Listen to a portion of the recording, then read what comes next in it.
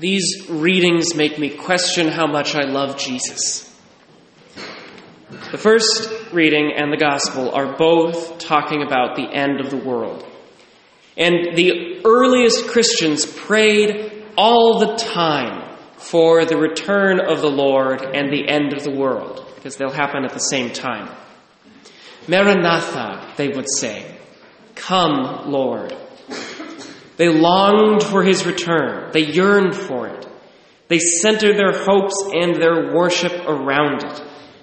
It was the greatest desire of their hearts to see Jesus again and to have him inaugurate the recreation of the heavens and the earth. But I'll tell you what, that end of the world doesn't sound very pleasant. It shall be a time unsurpassed in distress since nations began until that time. The sun will be darkened and the moon will not give its light, and the stars will be falling from the sky, and the powers in the heavens will be shaken. So, I can't really say that I'm longing for Jesus to return, which makes me think that I don't actually love him as much as the early Christians did. So, it might be good to ask ourselves some questions. First, why did the ancient Christians desire the end of the world so much? Second, why must the end of the world be so violent? And third, why do we not desire the end of the world as much as they did? So first, why do the ancient Christians desire the end of the world so much? One reason is because they ardently and deeply desired to see Jesus again. The earliest Christians knew Jesus, or knew someone who knew Jesus. He was incredibly real to them, incredibly present. Jesus was not an abstraction. He had not faded into history. Jesus was a friend, a person, a leader who had only recently ascended into heaven, and whom they wanted to see again. Another reason the early Christians desired the end of the world so much is because they knew that Jesus had not completed his mission. The mission of the Messiah was to restore all things, a mission that was initially interpreted as the restoration of Israel, but which was quickly realized to be the restoration of all creation. Imagine a world without war, without strife, without disease, where all people are in perfect relationship with God and with each other. The early Christians knew that this mission of restoration and recreation, though it had begun with the first coming, would not be completed until the second coming, when the Messiah came back. So of course they wanted Jesus to return. Who wouldn't want a world made permanently perfected by the Lord of the universe? Now, follow-up question. If the Lord ardently desires to return and to recreate the world according to his original plan, and if we ardently desire this as well, why does it have to be so violent? Why all the tribulation? Why not just do it overnight, like a surgery with plenty of anesthesia? The reason is because we live in a war zone. The earth, as we know it, is torn between good and evil, and it has been since the fall of Adam and Eve. War is violent. It is horrific. It destroys whatever lies in its path. When the final days come upon us, evil will not go quietly, because it believes that it owns this world, and it will not give it up without a fight. And this will be the ugly kind of war. Door to door, block to block, evil will have to be hunted down and eradicated slowly and deliberately. Now, God could do this with a snap of his fingers, but he chooses not to. Why? Because the trenches of this war run right down the center of each of our hearts. God cannot nuke the enemy because the collateral damage would be absolute. Each and every one of us would be destroyed. And so the world will be thrown into tribulation when Jesus returns because we ourselves will be thrown into tribulation.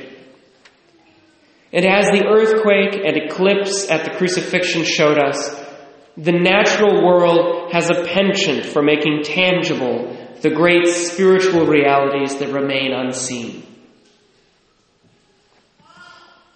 So we have to decide whether we are willing to pay the price. If we want the world to be restored to harmony and perfection, are we willing to endure the tribulation that is required to get there?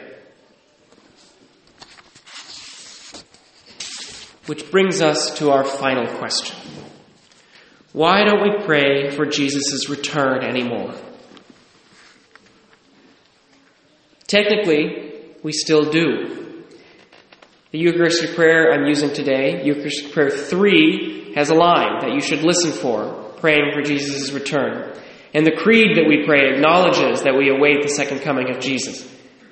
And there is a prayer immediately after the Our Father that the priest prays. It goes like this.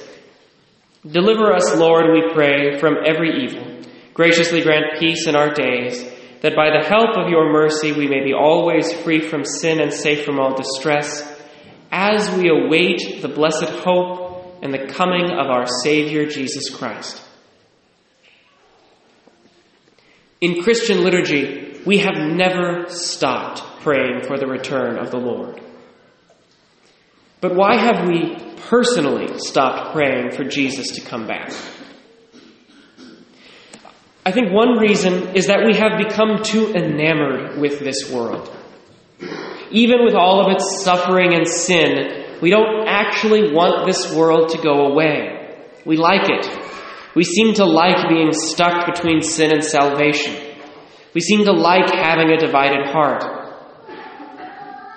We also have a stupid and inaccurate view of heaven as being filled with clouds and cherubs and harps. And no one in their right mind would desire that because it is boring. And so, instead of praying that Jesus might return and a new world be inaugurated, because that is heaven, it is the earth recreated in perfection, it is not cherubs and harps and whatever. Instead of praying that Jesus might return and a new world be inaugurated, we instead pray for marginal changes in the world that we have. It's like settling for a paint job on a dilapidated house when we could have a billionaire's mansion instead. My friends, this is spiritual Stockholm Syndrome. We have fallen in love with our captor and believe that it wants what is best for us. And we reject our actual Savior. But how many times does Jesus tell us that this world will hate us because it hated him first? This world is, in fact, under the domain of the evil one. And we should pray for its destruction so that the kingdom of God can reign in its place.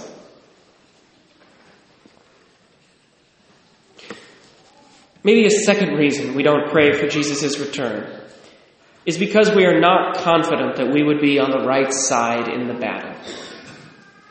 The threat that we hear in the first reading is very real. It says, "Many of those who sleep in the dust of the earth shall awake. Some shall live forever. Others shall be an everlasting horror and disgrace." If we read that reading, and if we're unsure which category is ours, it makes sense that we would want Jesus to wait a while.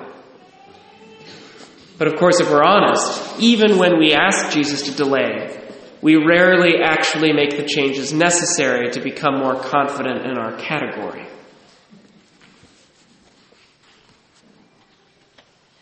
Finally, we may not pray for Jesus' return because we don't actually trust him. We don't trust that he will actually make things better, that his presence and return are a force for good. We don't believe that anyone or anything, including Jesus, has the power to conquer the evil of this world. We are human and our faith is weak, so our desire for Jesus becomes weak as well.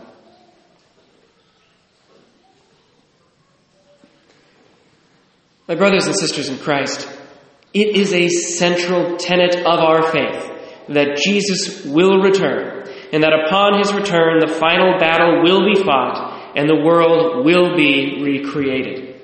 It doesn't matter whether we want it to happen or not, and it doesn't matter whether we pray for it to happen or not.